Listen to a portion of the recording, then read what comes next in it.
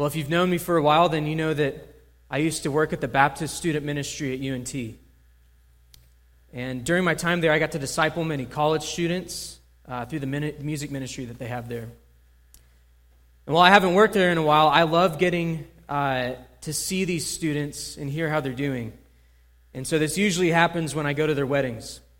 And so last week, I went to the wedding of Travis and Danielle Clark. And I spent a lot of time with Travis when he was a freshman.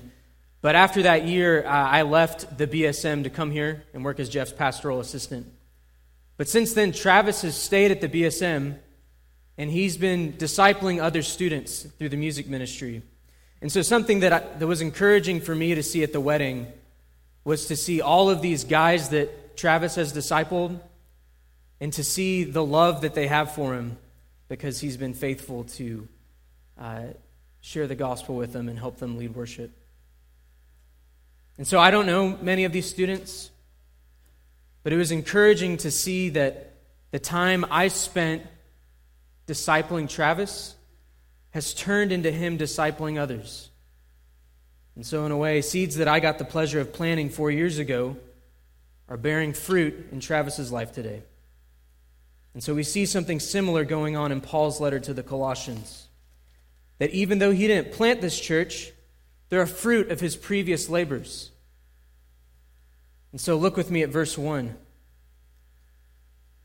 You can see from the opening words that this is a letter from the Apostle Paul and his disciple Timothy. And we can see from verse 2 that they're writing to the saints and faithful brothers in Christ at Colossae. So notice the language he's using here. He calls them saints and faithful brothers. He also says that they're in Christ, meaning that they've been united to Christ. So all of this is shorthand to say that these are Christians. And we can see here that Paul and Timothy are writing to a group of Christians, a local church in Colossae. So if you didn't know, Colossae was in Asia. But if you remember from the book of Acts, Paul actually never went to Colossae. The closest he probably got was to Ephesus. You might know Ephesus because there's a letter in the Bible written to the Ephesians. And this was about 80 miles away from Colossae. And so we wonder, how was this church planted? Well, Acts 19:10 says that Paul continued to preach in Ephesus for 2 years, so that all the residents of Asia heard the word of the Lord, both Jews and Greeks. And one of these Greeks was probably Epaphras. So look at Colossians 1:7-8. It's in our text this morning. It says, "Just as you learned it from Epaphras, our beloved fellow servant, he is a fellow minister, or faithful minister of Christ on your behalf, and has made known to us your love in the Spirit." So the Colossians heard the gospel through the preaching of Epaphras. We also learn at the end of the book that Epaphras is from Colossae. And so we can put together then that Epaphras had probably traveled to Ephesus. He'd probably heard Paul preach the gospel and was converted. And then he went back to Colossae where he planted the Colossian church. And so even though Paul didn't plant the church in Colossae, his disciple Epaphras did. Yet we can see from evidence within the book that Epaphras is actually now with Paul again, probably in Rome. And so this brings us to the reason for why this letter was written. Epaphras had reported to Paul that there was a dangerous teaching going around in the church. We don't know exactly what this teaching was, but evidence within the text seems to point to maybe being an early form of Jewish mysticism. And this teaching was dangerous because it was adding to the gospel. It was saying that the Colossians needed Christ plus the Jewish food laws. Or they needed Christ plus this extra experience or revelation. As you probably know, Paul's not going to put up with that. And so he wrote this letter to confront this false teaching by reminding them of the sufficiency of Christ. They didn't need Christ plus something. All they needed was Christ. And so in light of this, Paul called them to walk in a way that is worthy of Christ. And so if you were to pick one verse to summarize the book of Colossians, chapter 2, verse 6 would be the one. It says this, "Therefore, as you receive Christ Jesus the Lord, so walk in him." And so while our context might be different today, God is calling us through his word to do the same. He's calling us to walk in Christ. And so we need God's word to teach us, to reprove us, to correct us, and to train us so that we can walk and live in such a way that makes much of King Jesus. And so I pray that as we study Colossians, that the Lord would do that. So in our passage this morning, we're going to see this main idea. Kids, if you have your sermon sheet, you can write this down. This is going to be my sermon in a sentence. But this is what we're going to see. God gives us new life so that we can live for him. Say that one more time. God gives us new life so that we can live for him. In verses 3 through 8, we're going to see life from God. So again, life from God. And then in verses 9 through 14, we'll see life for God. We got life from God, life for God. Let's look at our first point, life from God. Look with me at verse 3. We can see here that Paul and Timothy had been praying for the Colossians. In general, there are 4 types of prayer that one can give. You might pray a prayer of adoration, prayer of confession, thanksgiving, and supplication. You might notice that that's what we do when we gather as a church, that we pray through those kinds of prayers. We also saw last week that you can pray a prayer of lament. But what we see here is Paul and Timothy offering a prayer of thanksgiving to God. And so even though they didn't personally know the members of this church, they prayed for them.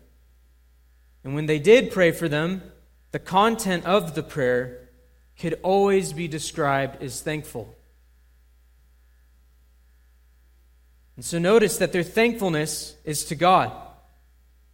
Paul isn't thanking himself for the church. He isn't thanking Epaphras for starting the church. Though he's probably thankful for Epaphras and for his faithfulness. But Paul recognizes that this church ultimately exists because of God's will and work. God's the one who deserves to be thanked for the church in Colossae. So what were they thankful for then? Well, look with me at verses 4 and 5. They were thankful for the Colossians' faith, love, and hope. So Paul frequently paired these 3 Christian virtues together. Here are a couple of examples. In 1 Corinthians 13:13, he says, "So now faith, hope, and love abide." In 1 Thessalonians 1 and 3, Paul says that he remembers their work of faith and labor of love and steadfastness of hope in our Lord Jesus Christ. We can also see Paul do this in Romans and in Galatians and in Ephesians. We even see the author of Hebrews do this. And that the Apostle Peter does this in 1 Peter. Why is this significant? Well, faith, love, and hope show that there's spiritual life in a church. This is why Paul and Timothy thank God for them. So let's first look at their faith. Notice who their faith was in. It wasn't in their works. It wasn't in the pagan gods that they used to worship. Their faith was in Christ Jesus. And so this is where the spiritual life of every believer begins. We were all once dead in our sins. Yet we come alive when we're united to Christ by faith. And so when we place our faith in Christ, His life becomes our life. And Paul wanted to remind them that their life couldn't be found in Christ plus something else. Faith in Jesus Christ, the God-man, was and is sufficient for them and us to have life. And so they didn't need these extra things that the false teachers were claiming that they needed. Yet notice also that it says, your faith. That your is plural. And so this was a faith that this local church shared in, that all of the members had faith in Christ. And so this is a church that's made up of those that have placed their faith in Jesus, and it's made up of those who have life in Christ by faith. Yet this shared faith wasn't something that merely stayed eternal. Their faith in Christ burst forth into love for others. The life of their church could be seen in their love. And so if you want to hear the heartbeat of a church, listen for its love. This isn't the vague kind of love that we often talk about today, that this was a love for all the saints. Not just the saints who were easy to love, not just the saints who were like them. This is the kind of love that equally cared for the poor and the rich, the Greek and the Jew, the circumcised and the circumcised, the slave and the free. Why? Because they were one in Christ. So, brothers and sisters, I want to encourage you, this is the kind of love I see in you. Yet we can always be growing in this love. We can always be growing in our ability to care for those who aren't like us, who don't have the same interests or political preferences as us. Our love for one another isn't dependent on social class, ethnicity, or gender. We're to love and care for one another because we're one in Christ. And this was the kind of love that Paul and Timothy saw in the Colossians. It was a love for all of the saints. And so we can see from verse 5 that the faith and love that they saw in the Colossians was rooted in their hope. Notice that their faith and love were because of the hope laid up for them in heaven. So why is this?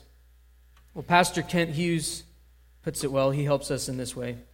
He says, as pagans, the Colossians had been without God and without hope in this world. Then came the gospel of Epaphras and Philemon and the wonderful, surprising joy of salvation and hope of heaven.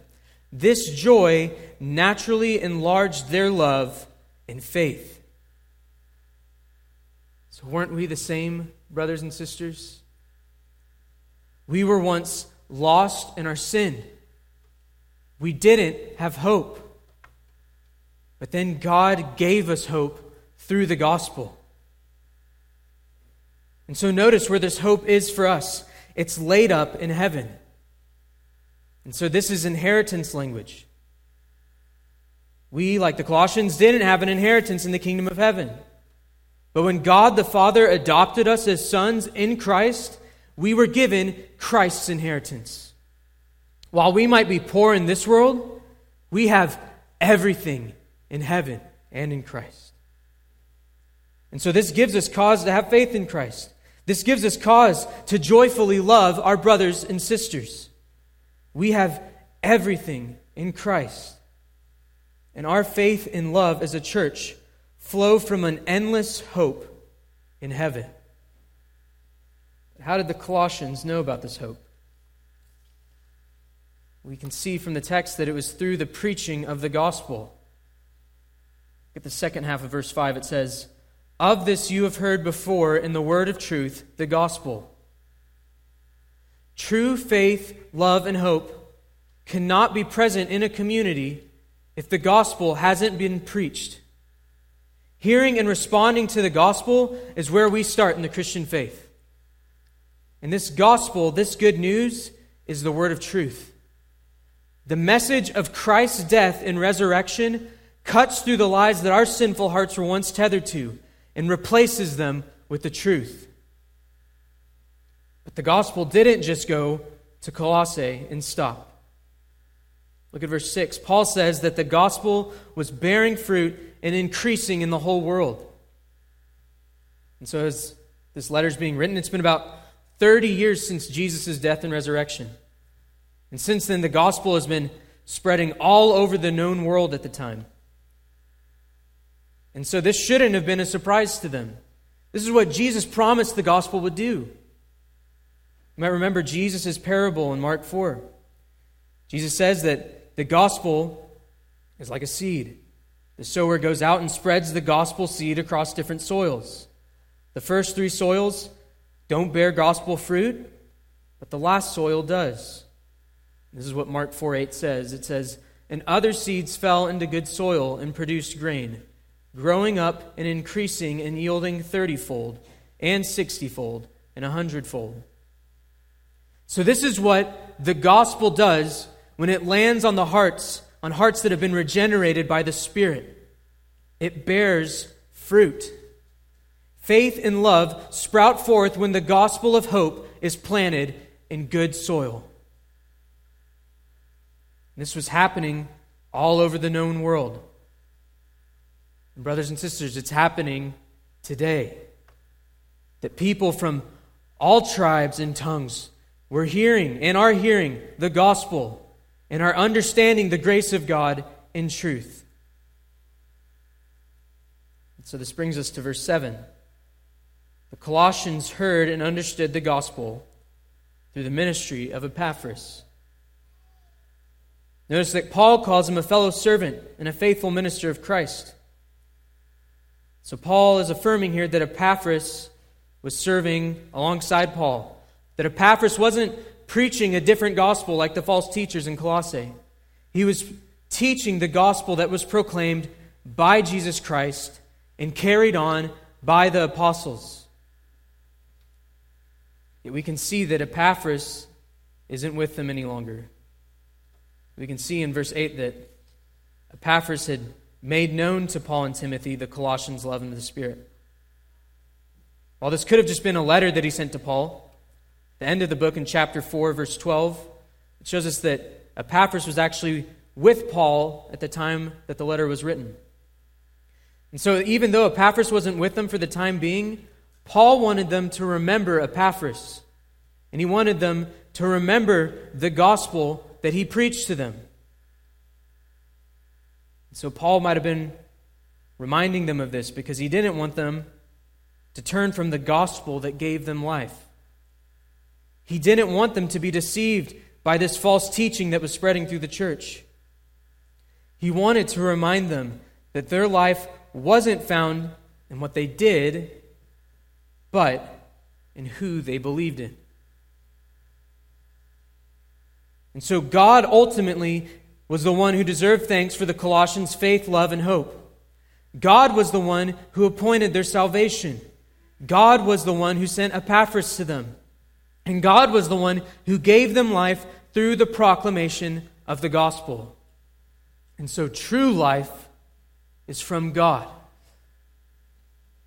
And so if you're not a Christian, I just want to give you good news. You can have this life as well. That we're all sinners that have rebelled against God. Yet God shows His love for those who have rebelled against Him by sending Jesus Christ, His Son. Jesus lived the perfect life that you and I couldn't live. And He died the death that you and I deserved on the cross and was buried. Yet after 3 days, God raised Him from the dead, and He now sits at the right hand of the Father, and He will one day return to judge the living and the dead. And so if you don't trust in Christ, you'll be judged for your rebellion against God. But here's the good news. If you confess with your mouth that Jesus is Lord and believe in your heart that God raised Him from the dead, then you will be saved. And so if you place your faith in Christ and turn from your sin, then eternal life with Christ will be yours. And so God isn't asking you to clean yourself up first.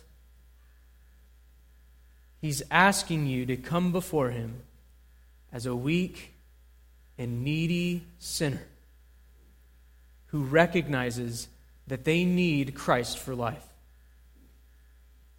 Thankfully, it's Christ's heart to heal weak and needy sinners.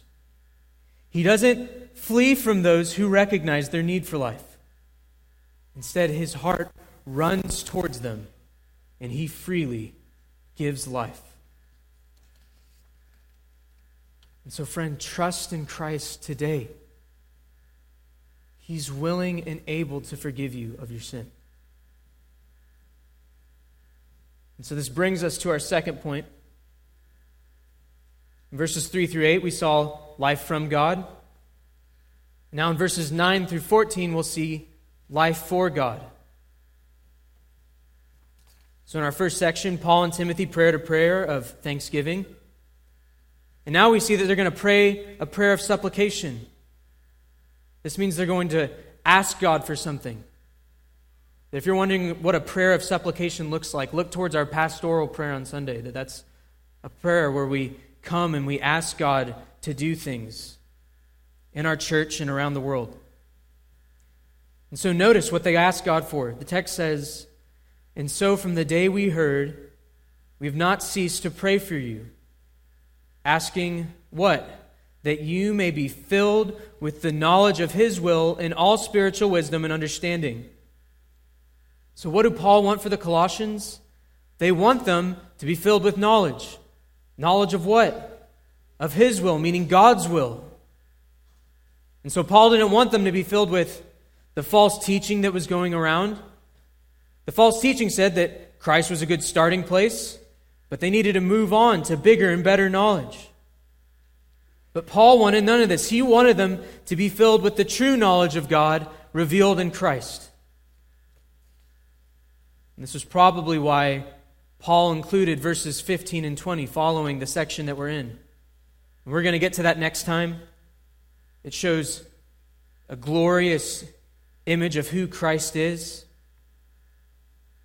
But he didn't want them to graduate from God's will revealed in Christ. And so in North Point Church, we'll never be able to fully mine the infinite beauty of Christ. But that shouldn't keep us from diving headfirst into studying it through Scripture and prayer. So we study all the Scriptures with this goal in mind. We want to grow in our knowledge and love for Christ. We don't approach the Scriptures merely to get head knowledge about God. We come to the Scriptures so that God can transform our heads and hearts through Christ by the Spirit. And so growing in our knowledge of God changes us.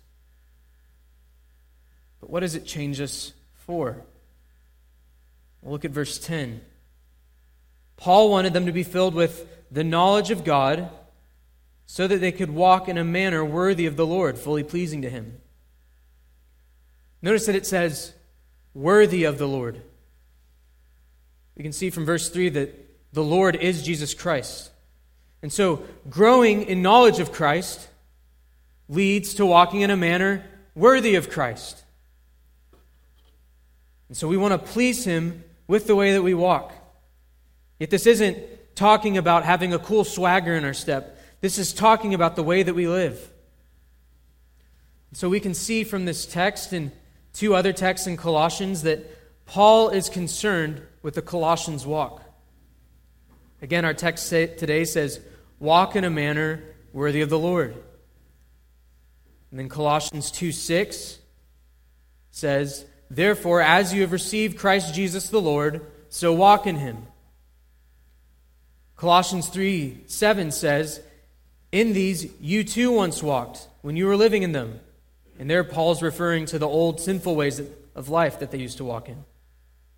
So we can see here that Paul was continually concerned about their walk. He was concerned about how their knowledge of God influenced the way that they lived. And so Paul gave them 3 ways that they were to have a worthy walk. And we should also do the same. And so he called them to have a fruitful walk. We see that in verse 10. We see a powerful walk in verse 11. And then a thankful walk in verses 12 through 14. So again, we have a fruitful walk, a powerful walk, and a thankful walk. So let's look first at the fruitful walk in verse 10. Paul says that he wants them to be bearing fruit in every good work and increasing in the knowledge of God. So remember, just to clarify, we're not saved by our good works, but we are saved for good works.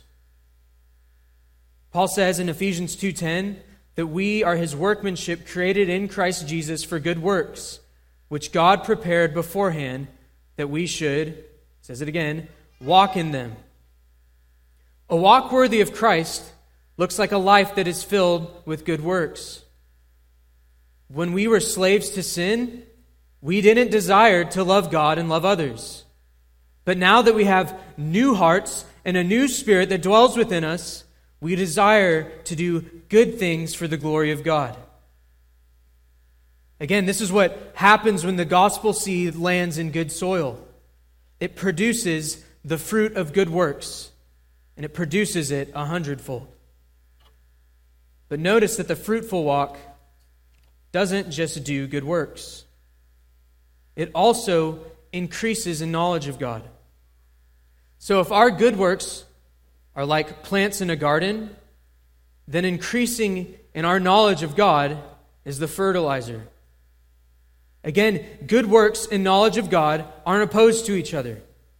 As we grow in our knowledge and love for God, we should grow in our desire to love God and serve others. And so we need God's word to instruct us in how to do this. Theologian J.I. Packer similarly says, knowing about God is crucially important for the living of our lives. Yet if we don't seek to grow in our knowledge and understanding of God, then we won't know what it looks like to honor Him with our lives. And yet the fruitful walk isn't merely an individual effort, that this is a whole church effort. Because again, this church isn't addressed to an individual, it's addressed to a church, a gathered body of baptized believers who have faith in Christ. And so we have to help one another grow in our knowledge of God and His Word. And so friend, if you don't know how to grow in your understanding of God's Word, then I have good news for you that listening to the Word preached in church is the best thing that you could do in that regard. But if you maybe want to go deeper and ask questions, I would encourage you to join one of our Bible studies that we're going to have this summer. I would also encourage you to join a small group in the fall that find other brothers and sisters that you can maybe meet with one-on-one. Because all in all, as elders, we want to create opportunities where members can come together to help one another increase in their knowledge of God. So come talk to me or one of the elders if you need help with this. If you're watching, you can email us and we can help you with that as well. But we would love to help you. We want to see the members of our church coming together to build up one another and to help one another understand God's Word. Let's move on to the second walk. Verse 11, we see that Paul wants the Colossians to have a powerful walk. Paul says that he wants them to be strengthened with all power, according to His glorious might, for all endurance and patience with joy. Notice that he wasn't calling them to walk powerfully by their own power. They were to be strengthened by God's glorious might. Isn't that an awesome term? Glorious might. And so God is infinite in His power. But we're, as creatures, we're finite in our power. And so the question we need to ask is, how do we have access to God's glorious might? Well, this glorious might can strengthen us because we've been united to Christ. We're one with Him. And our omnipotent Lord delivers His strength to us by His omnipotent Spirit. The Spirit gives us Christ's strength for all endurance and patience with joy. And so Paul wanted the Colossians to be strengthened by God so that they could endure through temptation and these false teachings. And today God wants us to endure as well. And so you might look at your life and say, I don't think I can trust God to help me endure through this quarantine? Why is he letting all this happen? You might say, I don't think I can trust God to help me endure through my difficult marriage.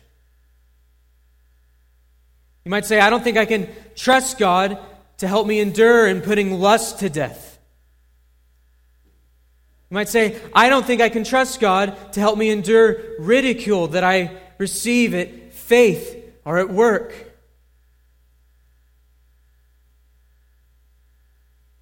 You might say, I don't think I can trust God to help me endure through constant pain and sickness. You might even say, I don't think I can trust God if He doesn't bring justice soon. And so if you're going to operate according to your own strength, then yeah, you can't endure.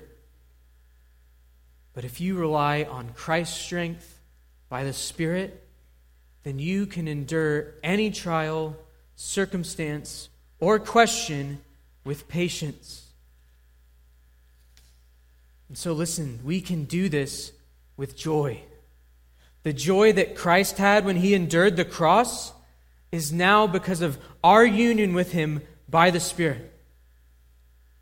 And so this doesn't mean that life is always set to the tune of a happy song.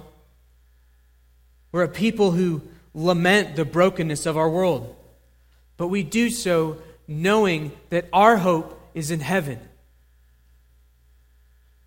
And so if we're going to endure in this life and walk in a manner worthy of Christ, then we need to rely on God's power and not our own. Lastly, we can see that Paul wanted the Colossians to have a thankful walk. Paul says that he wanted them to be giving thanks to the Father in verse 12. There's an infinite amount of things that we could give thanks to the Father for. But Paul helps us in giving us 3 reasons here. First, Paul wanted them to be thankful for their inheritance. After telling them to give thanks to the Father, Paul says that the Father has qualified them to share in the inheritance of the saints in the light. So what does Paul mean here? Well, the Colossians, before they were converted, same as you and I, had no inheritance in the kingdom of heaven. And because of this, God had to qualify them and us. And that word qualify can mean to be made sufficient. And so to earn this inheritance, one must sufficiently fulfill a set of qualifications. So all the way back at the beginning, Adam, the first man, could have earned this inheritance if he had obeyed God's command. Yet we know that he disobeyed God. And because of this, the Colossians, us, and the rest of mankind have inherited a sin nature from Adam. And so instead of desiring to obey God, we have all desired to follow our own wills that are bent towards sin and rebellion. Yet Jesus, the second Adam, wasn't like the first Adam. He obeyed every command of God in thought and in deed. And he even obeyed God to the point of dying on the cross. And so while the first Adam failed in earning his inheritance, Jesus Christ, the second Adam, succeeded. And all of those who place their faith in him have been qualified to partake in Christ's inheritance. God has qualified us in Christ to share in the inheritance of the saints in the light. And so this leads us to Paul's second reason for thankfulness. That Paul wanted them to be thankful for their transference. See this in verse 13. That Paul told the Colossians that the Father has delivered us from the domain of darkness and transferred us to the kingdom of His beloved Son. Notice that Paul and Timothy have moved away from saying we and you to now saying us. They're recognizing that they, and the Colossians, and believers throughout all the ages have been delivered and transferred. As we've said, everyone from Adam's line is born into the domain of darkness. And this word domain points to power and authority. It's referring to the power and authority that Satan and evil have over the world. And so this, in a sense, is the kingdom of darkness. But praise be to God, His light breaks through darkness. And God takes rebels in the army of the domain of darkness, and He makes them citizens in the kingdom of His Son. And so, if you're in Christ, then you're no longer a member of Satan's kingdom. You're no longer considered a rebel. You're now a citizen. And better yet, the citizens in God's kingdom are His children. And those who were once orphans in the domain of darkness are adopted into the kingdom of the Son. And so the question we need to ask then is, how can those who were once in darkness be brought into the light? And so this brings us to Paul's third reason to be thankful. That Paul wanted them to be thankful for their redemption. And so that word redeem can mean to be won back. Brings to mind the image of a king winning back his wayward bride from a captor. Yet that image is merely just a dim shadow of what Christ has done. That it was God's plan before the foundation of the earth to redeem a sinful people for His Son to be His bride. And how was this supposed to happen? The Father and the Son agreed that the Son needed to die on their behalf. You see, God is just. He can't just wipe sin under the rug. But God has dealt with our sin by laying the penalty of our sin on His Son, Jesus Christ. So how do we have redemption in Christ? We have redemption because we've been forgiven of our sins. And so while we were once rebels in the domain of darkness, our King has paid the ransom that brings us into this kingdom. And where there used to be debt and wrath, there is now inheritance and blessing. And so, brothers and sisters, this is what drives our thankfulness. This is what drives our walk. We desire to have a walk that is worthy of Christ because we have an inheritance in Him. We've been transferred into His kingdom and we've been redeemed. Isn't that good news? So I want to ask you this morning, how are you doing in regard to having a walk worthy of Christ? Would you say that your walk has been characterized by fruitfulness? Has it been characterized by God's enduring power? Has it been characterized by thankfulness? Brothers and sisters, I want to confess to you that this hasn't been the case for me this week. This week, for instance, I've been struggling with chronic pain for reasons I'm not really sure of. I've been discouraged and grieved by wickedness in our country. And instead of meditating on what God has done through Christ, I've been harboring bitter and angry thoughts. And so I haven't exhibited thankfulness this week. Yet as I realized this in my prep, I remembered these words. We sung them earlier. We're going to sing them again. When Satan tempts me to despair and tells me of the guilt within, upward I look and see Him there who made an end to all my sin. Because the sinless Savior died, my sinful soul is counted free. For God the just is satisfied to look on Him and pardon me. And that's worth repeating. To look on Him and pardon me. So Christian, if you're looking for a reason to be thankful while the world's on fire, remember that you have an inheritance. And you've been delivered from the domain of darkness. And you've been redeemed. Christian, every one of your sins has been forgiven in Christ. And you will one day stand before King Jesus in all of His glory. And you won't stand before Him as a rebel, but you'll stand before Him as a citizen and a redeemed child of God. And you will know Him and enjoy Him forever. And like Alex prayed, we'll know Him more and more and more and more. You can't even say it enough because it's forever. And so, brothers and sisters, we have everything we need to be thankful in Christ. So until that day, let's help one another walk in a manner worthy of our Savior.